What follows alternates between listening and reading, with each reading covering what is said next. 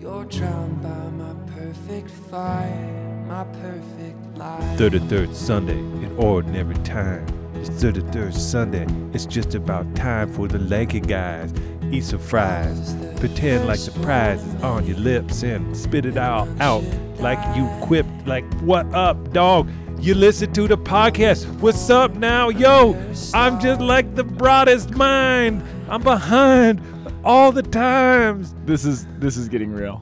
Welcome to the Word on the Hill podcast. Father Peter's losing his mind over there. It is. This is the Lanky Guys. I am Scott Powell, And I'm Father Peter Mussett. Yeah, that was intense. You really got into it, Dude. You got in deep. So, you guys, it is the day after the presidential election. We stayed up super late. We're just feeling it's weird, but the world has not ended. Martial law has not been declared yet. All seems to be holding intact. The sun rose in the east this morning, as far as I could tell. Yep, it will set in the west. It can. I mean, this podcast won't air, for a couple more days. So, I mean, there's time for all of those things to happen. But as of today, as of Wednesday, things are okay. God is in control. God is still the king, and we will go from there. Dude, absolutely. But that's why we're you're a little delirious. You're a little delirious. And I was before I pushed record, and then I pulled it together. Oh, yeah, that's true. Father Peter, Father Peter gave one of the best homilies I've ever heard last weekend. Dude, thanks. And it got us talking about the nature of this podcast and why. I don't know. I hope.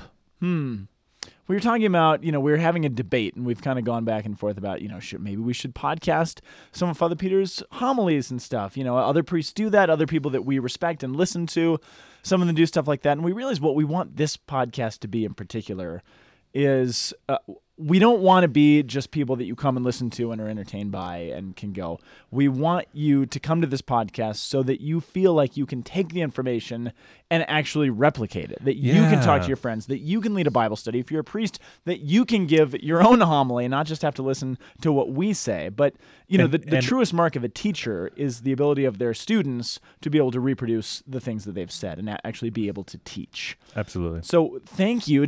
I guess this is just a roundabout way of thanking those of you who are priests and come to us for resources, who are leading Bible studies and small groups based on some of this material, who are, going and speaking to your friends and your neighbors and your coworkers and going and using the information that the church is giving to all of us and actually being teachers in the world. Absolutely. We treasure you guys. And parents who are sharing this information with their kids. And I forgot them. It is, as Father Peter said earlier, the 33rd Sunday of Ordinary Time. I think it's easy. This is the thing. I have hope. It's easy I've got a lot of hope. It's easy to look at these readings, for example. It's easy without hope? Well, and make them apocalyptic in the sense that they're not meant to be. Right.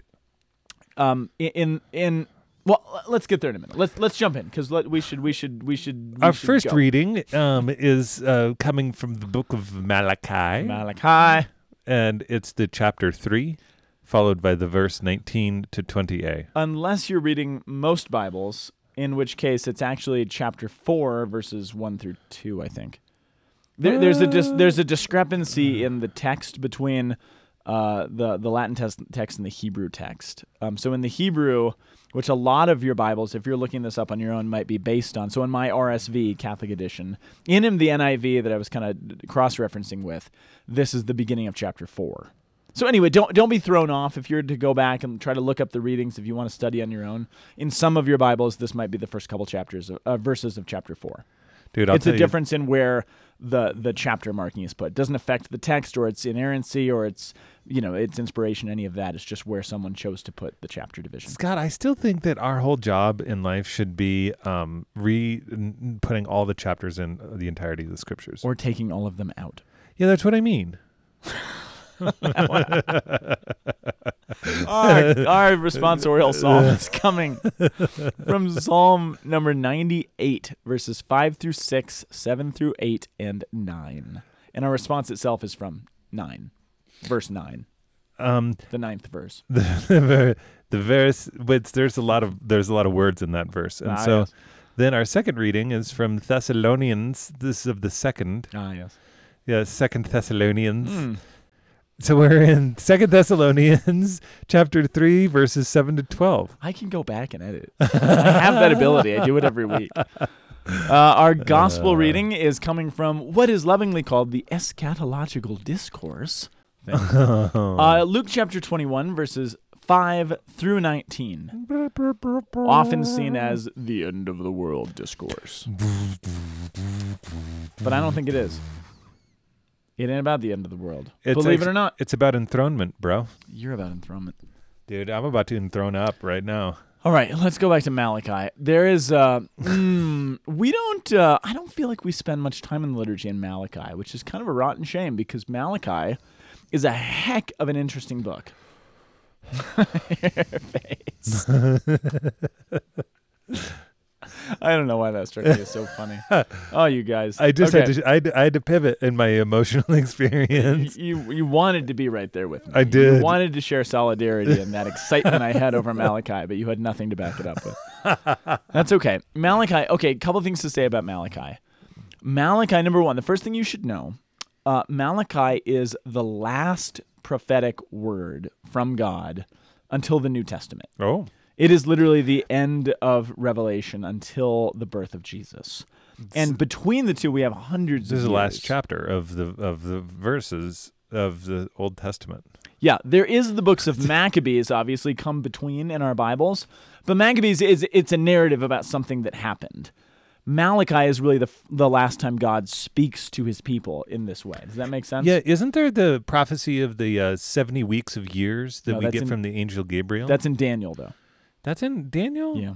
So then, does the angel Gabriel speak in Malachi? I'm sorry? Does the angel Gabriel speak in Malachi? No. What happens in Malachi? Why is it so significant? Okay. Then? Well, number one, for the simple fact that it is the last word of God. Yeah. But to talk about its significance, here's, I think, the major reason. Well, there's so many reasons. One of the main things that we as Christians take away from this is the book where it really foretells that John the Baptist is coming. Oh, yeah. This is where it says before one Chapter of the 3, final verse words. 1. Before I send my messenger, and he will observe the way before my face, and immediately will come into the temple his own, the Lord, whom you seek, the messenger of the covenant, whom you desire. It's also where we hear that Elijah will come back. Elijah. Prior to the Messiah, which of course then Jesus calls John the Baptist the new Elijah and all these things. Yeah. But a little bit of context, because the context actually makes this very interesting. Malachi, it falls in a really interesting time period in Israel. So we're around the time of Ezra and Nehemiah and Zechariah, Haggai, all of those folks. So Malachi is toward the tail end of that time period. Do you remember what's going on in the time of Ezra and Nehemiah? Because it is a really important, significant historical moment for Israel. I know that. What has just happened? Well, do you remember? The first part is that the most popular baby names all end with I. Nice. So that's Excellent. really taking place in that period. Nehemiah, okay. and then no, isn't there rebuilding the temple, the wall? Nehemiah. Whenever I think of Nehemiah, is like he's the kind of great leader to say, no, deal with the wall that's right in front of you, and let's reestablish Jerusalem. Kind of. Yeah. That's exactly it. So here's what happens. Because you're getting sick of me making. No. You're absolutely right. I had a lot of editing to do last week. Let's just say. Oh no, that's all right. Well, remember last week we were like an hour. Oh, yeah. My brother said it was one of the very best podcasts we ever did. Well, I did the most editing I've ever done on a podcast. Okay, so Israel has gone into slavery and exile in Babylon, right? The Babylonians were defeated by the Persians, right? Cyrus the Persian comes to power, and he allows the Israelites to go back to Jerusalem. So Israel begins to go back. They come back in 3 waves, right? So the exiles come back. The temple is rebuilt. The Persians actually gave them the money to do it because they tried to make recompense for what the Babylonians had done, how the Babylonians had wronged them. I mean, even the prophets, some of them say that Cyrus the Persian is like a kind of Messiah. He's not the Messiah, but he acts toward the salvation of the people of Israel in a real way because he sets them free. The last possible person that you'd expect to do a great good for the people of God, this person does, which again, it's hard not to think about the election and our hopes and our fears and everything else. Yeah. So here's a guy that seemed like an unlikely candidate for doing great good to the people of God. But he does it. The temple is rebuilt. It's finished in the year 516 under Zerubbabel. That number is important because, again, we're about 500 years prior to Christ. Remember, time works backwards in BC. 480 years precisely. Well, in 516, they rebuilt the temple. They finished it. Oh, okay. So exactly 516 years. Okay, yeah, I mean... Give or take. Yeah, but then this comes a little bit after the rebuilding. Yeah. Oh, yeah, sorry, certainly. So then 70 weeks a year was prophesied that the Messiah would come. Right. So a couple years later, Ezra comes back to Jerusalem. Several thousand more Jews. A guy named King Artaxerxes becomes the king of Persia, and he actually encourages the development and the extension of temple worship. He's like, I want the Jews worshiping in their temple. He does it partially because he knows the more Jews that come to worship in the temple, the more tithes they'll give, and the more that he can tax those tithes and get more money. So it's a little bit of a backhanded thing going on. But then in the year 445, Nehemiah, who was the Persian king's cupbearer, so he was a big deal in the kingdom, he was finally allowed to return to Jerusalem and to rebuild the city walls, like you said. He becomes the governor. And he says, okay, it's time to rebuild this city. Rebuild this city on rock. So that's what he says. Roll. He's very good. He's righteous. He spearheads this massive reform aimed at helping the poor and encouraging people to shun marriages with pagans and to return to the faithfulness to Yahweh, to his covenants, to all these things, to the Sabbath, to tithe faithfully, to bring sacrifices to the temple. So things are good, right? But then in the year 433, a couple years later, something happens. And Nehemiah is called back to Persia for a small amount of time to do some more service for the king. He's like, I need you back. I need some work from you. And, the old saying, as the cat's away, the mice will play, right? So Nehemiah has to leave for a couple of years, go away on business. And while he's gone, the Jewish people fall right back into their sin. And by the time that Nehemiah comes back, he discovers that the tithes have been ignored, the Sabbath is being broken, people were intermarrying, divorcing, uniting themselves with pagans, all these things, worshiping their gods. But more than anything, the priests of the people had become corrupt. And so more than anything else, the book of Malachi is a statement against the leadership of Israel. The priests have corrupted themselves. The word Malachi literally means messenger.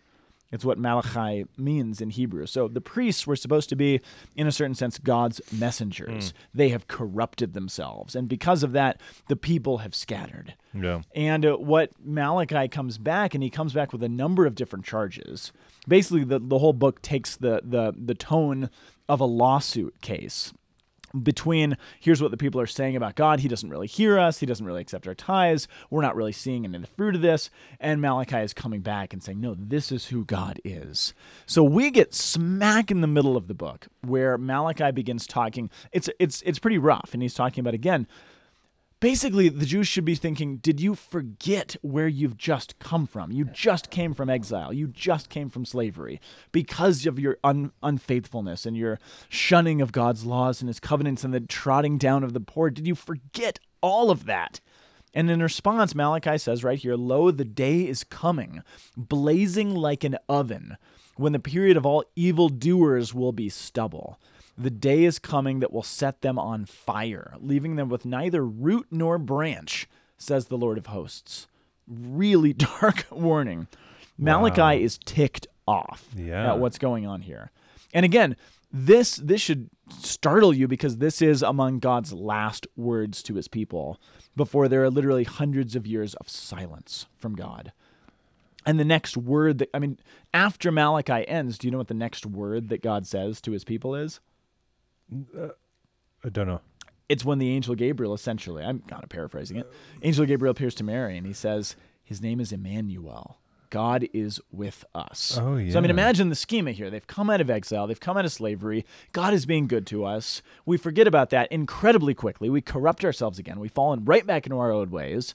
And then God is silent. And what is the question on the hearts of all of Israel? Is God with us? Is God with us or not? Has he abandoned us? It's silent. Where is he? What do we do? And then there's this announcement that Emmanuel. We see why the church is using these readings to set us up for Advent. This is the end of ordinary time. It's setting us up for what is to come. And it ends, of course, with the hopeful line, but for you who fear my name, there will arise the Son of Justice.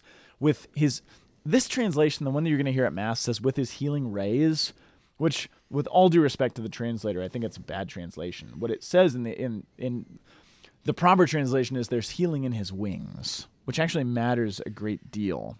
Yeah. Think about what, in this very short little passage, what's going to happen. All of these evildoers will be stubble. The day of the Lord. The day of the Lord is one of those themes that comes up in the prophets a lot. This day of final judgment. And I don't mean final judgment in the sense of when we all die and we will stand face to face with God.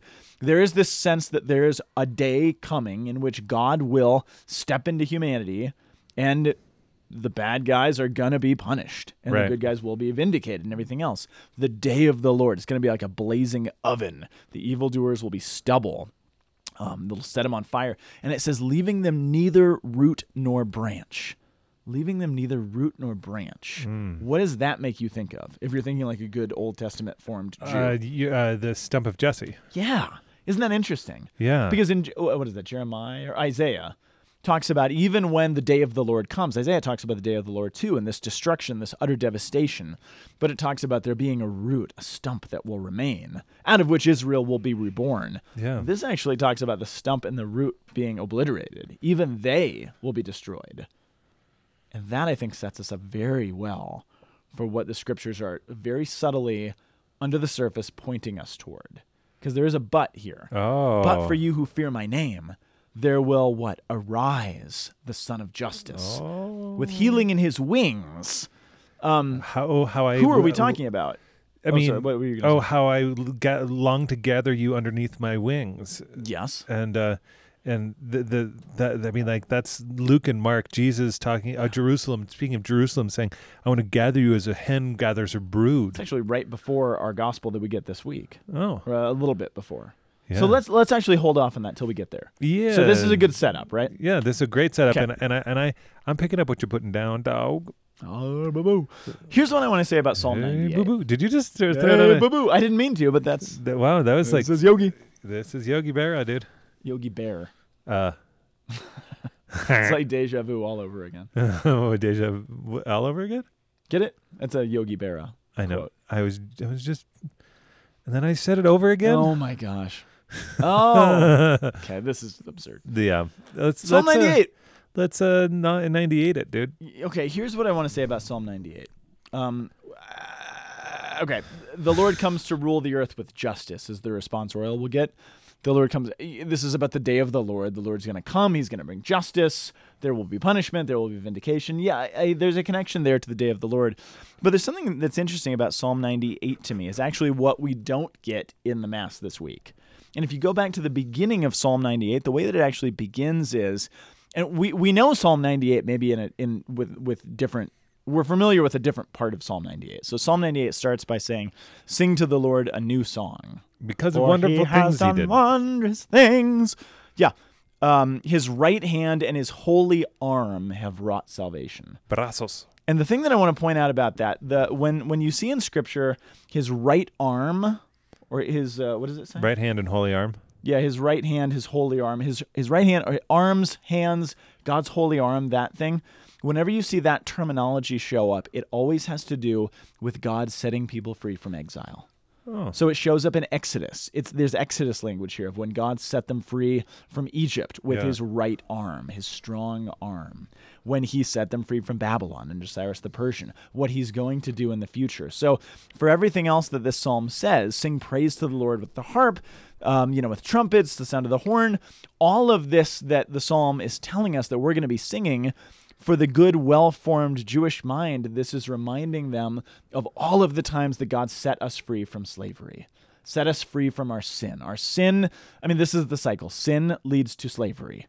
Right. Slavery leads to, there is a cycle that Exile? you can see. Well, so sin leads to slavery. Slavery leads to exile. Exile leads, it tends to be the case, to Israel coming to her senses and saying, we need God's help.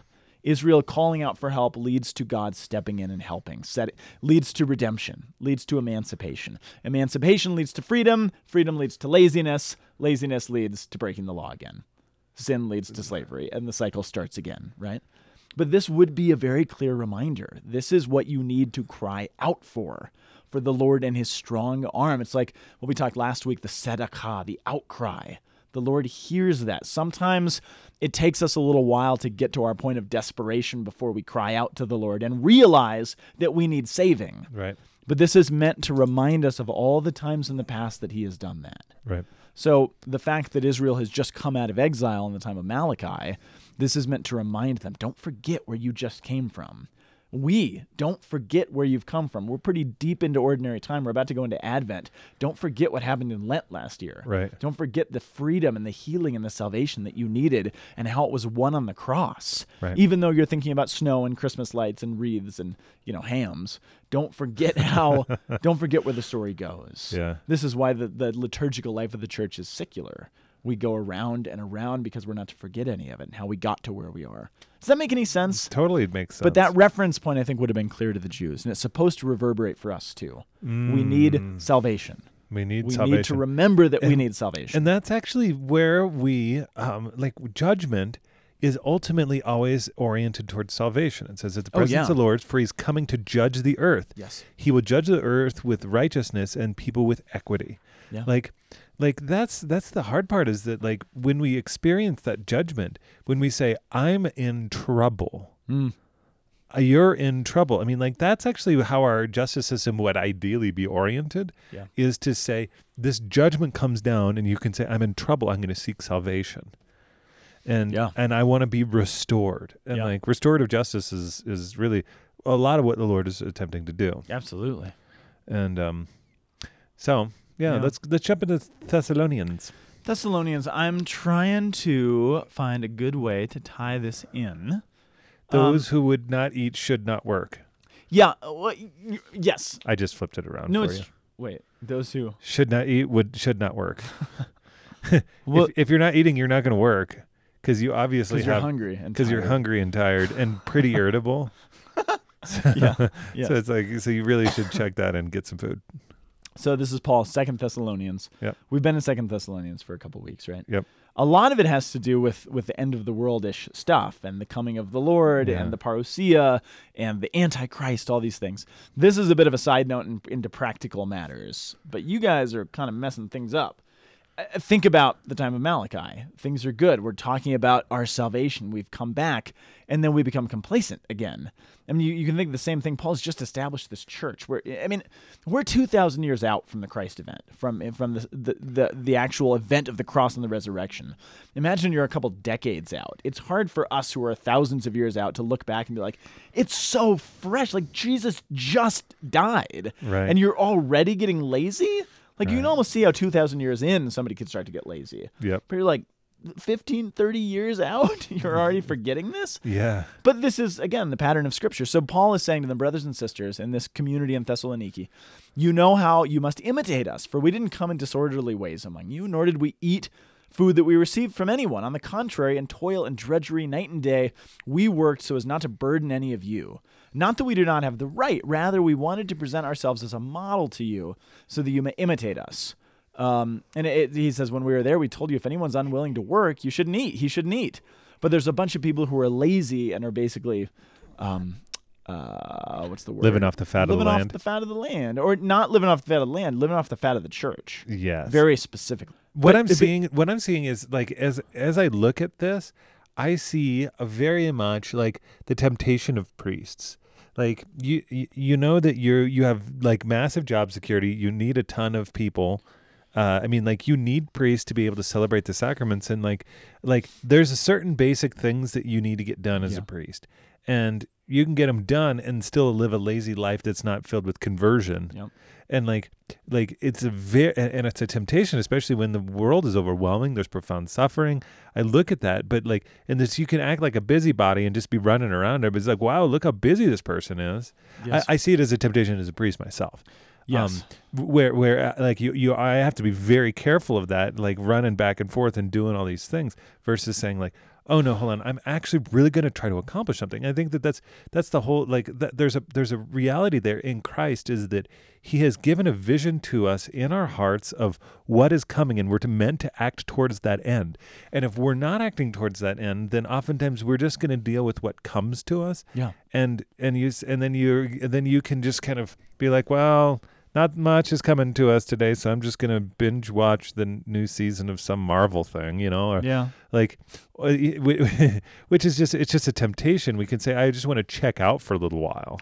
Yes, I think that's true. And what goes, I think, hand in hand with that is, I think this ties in.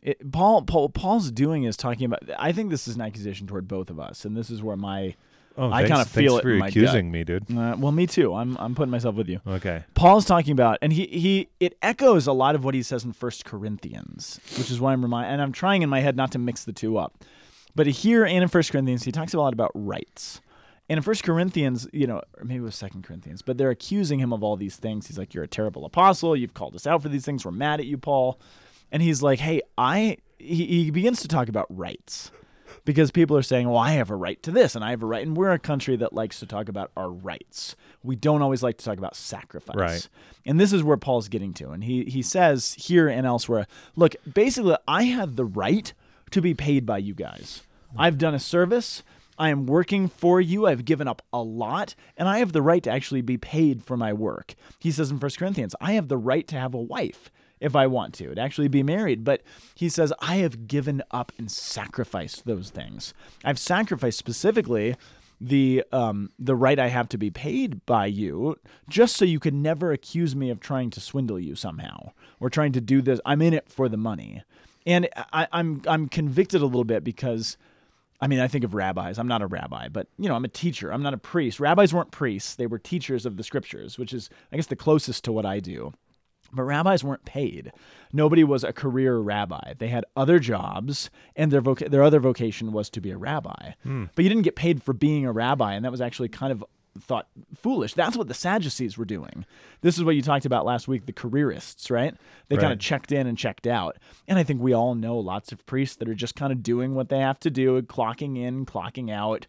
I was doing a Bible study on 1 Samuel, the sons of Eli. They were clocking in, clocking out priests, right? Right. And that's convicting to me because I never want to show up to work. I'm like, I'm a theologian. I'm a teacher of the scriptures. Give me my paycheck. I'm gonna do my thing. I'm gonna come teach my class, do my podcast. Yeah. Because we see a lot of people in the scriptures who fall into that spirit of entitlement. Yeah.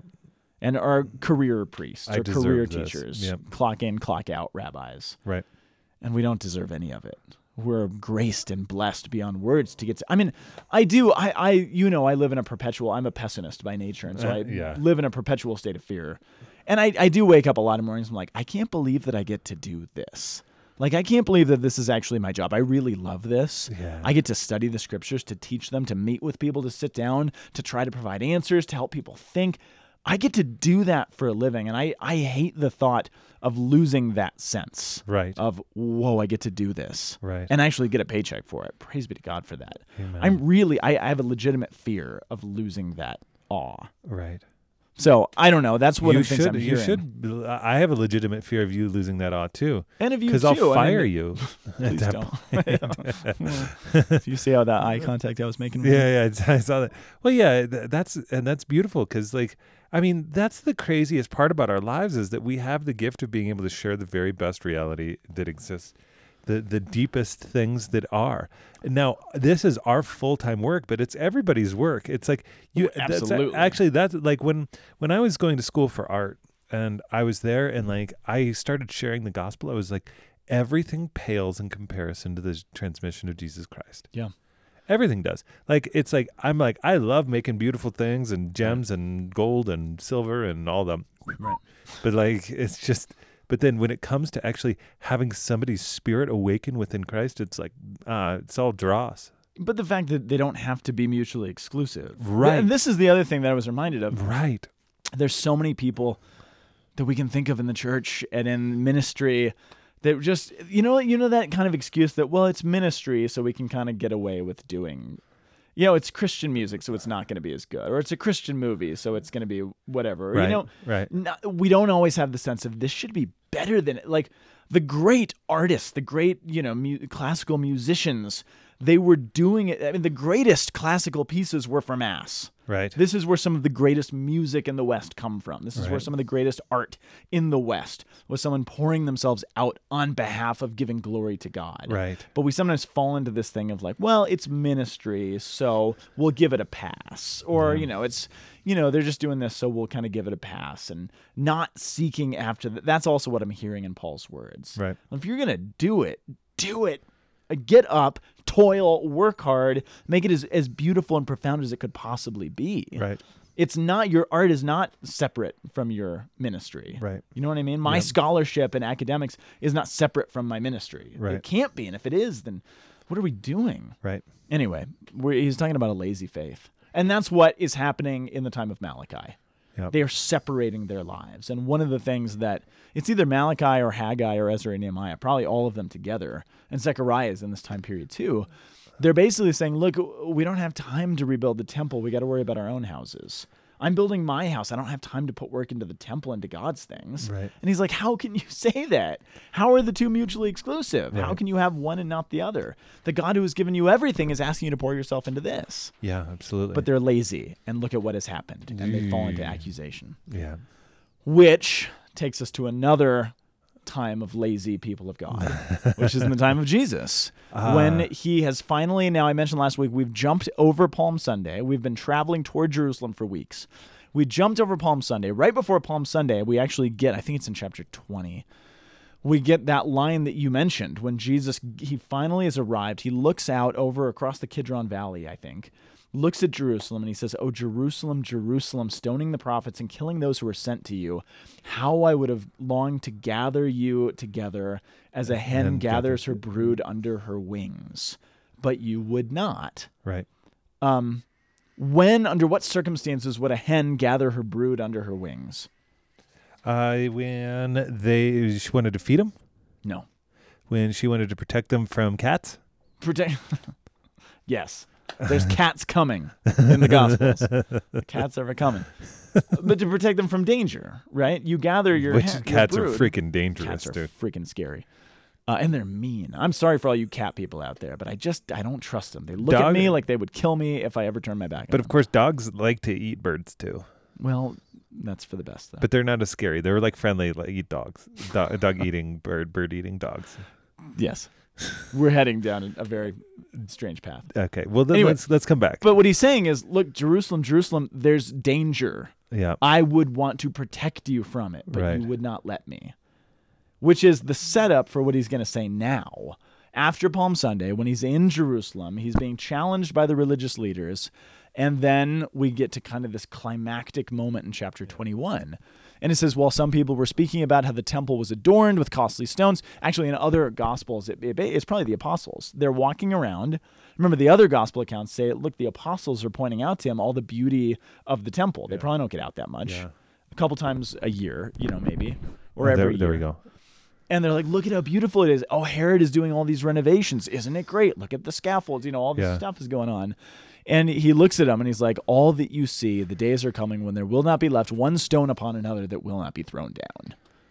And they're probably like, oh. They're like that. They're We like, were just whoa, showing you the downer, buildings, downer, Jesus. bro. This is just a Chill tour, out. man. The tour guide's like, sorry. But that's very specific, though. They were looking at the buildings of the temple, saying how beautiful it is, just objectively beautiful. There's stones and adornment. That was okay. God wanted those things. And Jesus says it's all going to be ripped down. Yeah. And then we jump a little bit. And in the Gospel of Matthew, it tells us that we got to stitch the Gospel accounts together. They're out of Jerusalem now. They've crossed the Kidron Valley. They're sitting on the Mount of Olives. And it says here that the apostles, bless you, asked him, "Teacher, when will this happen?"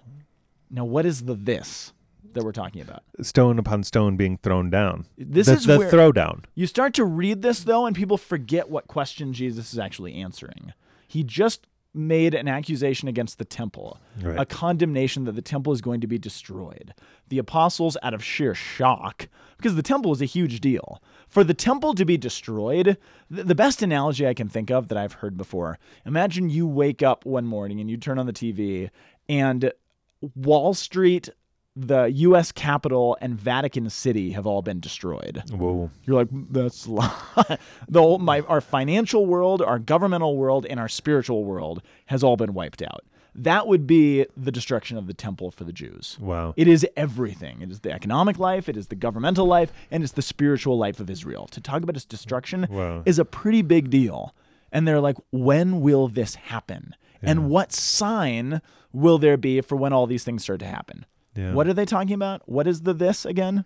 Destruction of the temple. Destruction of the temple. And that's where we lose it, because then Jesus goes on, and he sure sounds like he's talking about the end of the world. He's like, don't be led astray, for many are going to come in my name and say, I am he, and the time is near. Don't go after them. And there'll be wars and insurrections and rumors of war, but don't be terrified, for these things must happen first. But it's not immediately the end. And he said, nation will rise against nation, kingdom against kingdom. There'll be earthquakes and famines and plagues from place to place. Awesome sights and mighty signs will come from the sky. And all this will happen. They'll persecute you. They'll hand you over. I mean, it sure sounds signs happening in the sky and wars and rumors of wars and earthquakes and famines. And it sounds like the end of the world, right? Right. But what question is Jesus answering? When is this temple going to be destroyed? When is the temple going to be destroyed? That is the question he's answering. However, and then it talks about persecution and being taken before the Sanhedrin, governors, and giving an priests. opportunity to testify, to witness martyria. So what is he talking about? He's talking about the destruction of the temple. What is the temple? It's the microcosm of the whole universe. I think you're getting ahead of yourself. I think that's true because this does foreshadow the end of the world. Right, absolutely. What is the temple that is to be destroyed? Well, you just said it's the three parts. It's the governmental, the financial, and the spiritual. That's part of it. There is a physical brick and mortar, stone and mortar temple that is going to be destroyed in about 66, 70 AD. Right. But there's also another temple that's going to be destroyed. Oh, yeah, Jesus' body. Jesus is also the temple. That physical temple will be destroyed. But there is another temple that is going to be destroyed. And when that is destroyed, that destruction of that temple in his body, remember, the earth quakes when that happens. He cries out, I thirst. There's a little famine going on in his very body. All of this is a microcosm as well of Jesus's destruction. Right.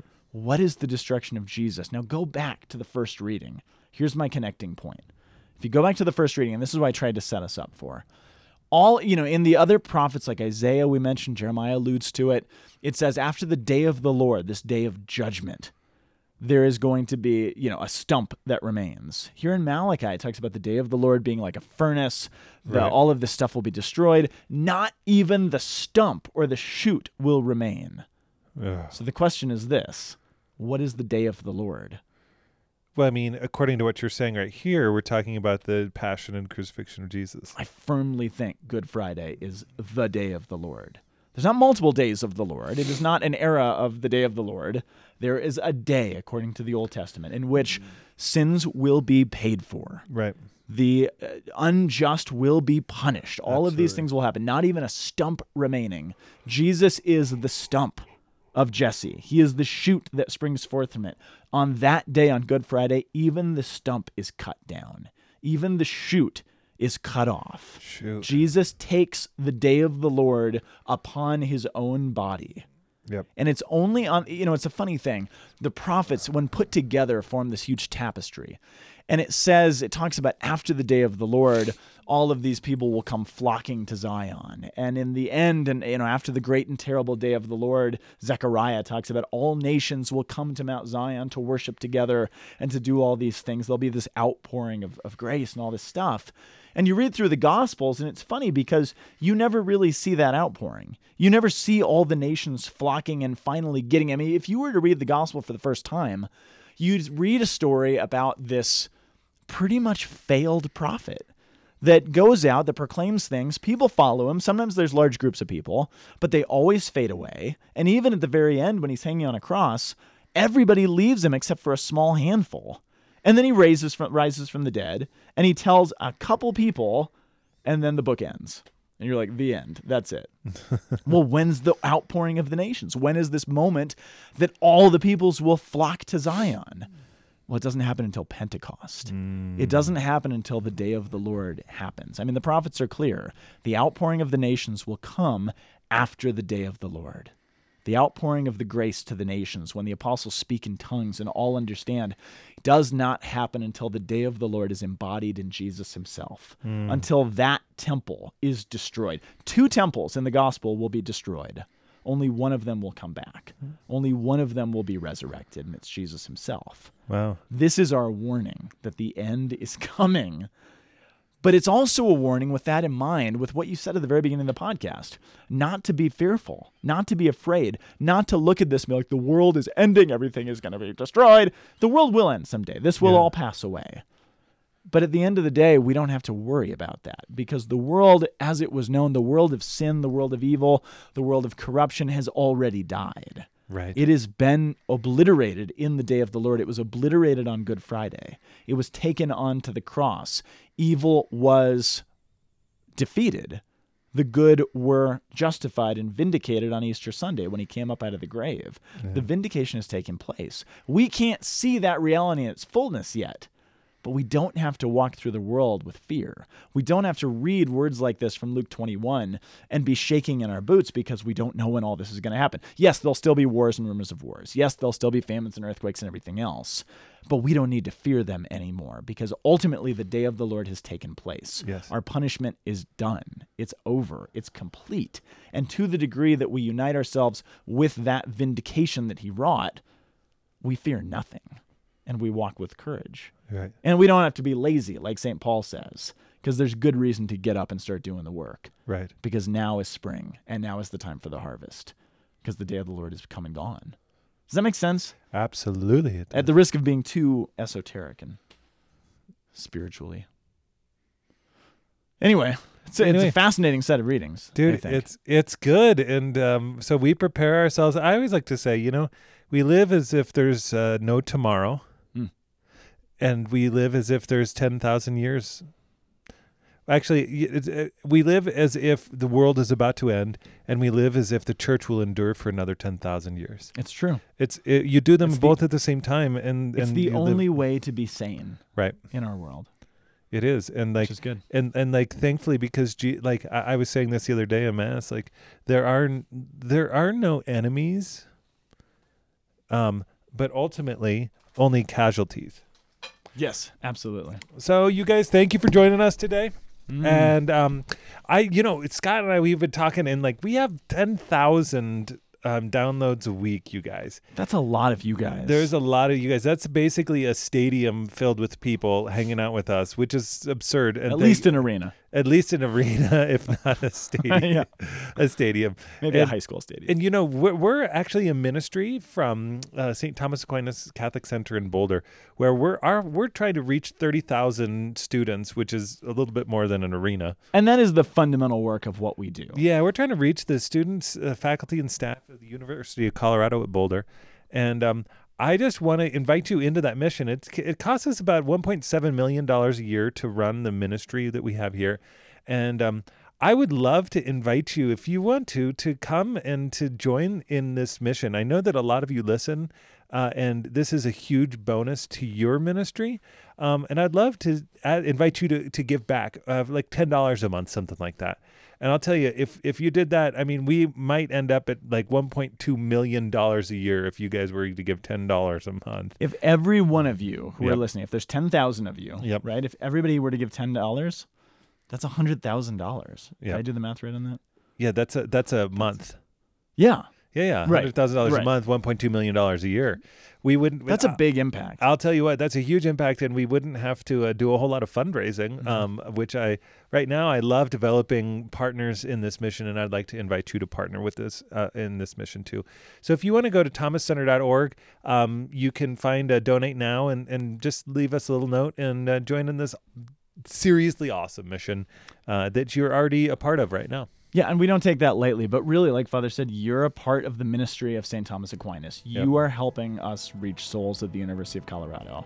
And I'll tell you, if you pray for us too, then we'll have better podcasts.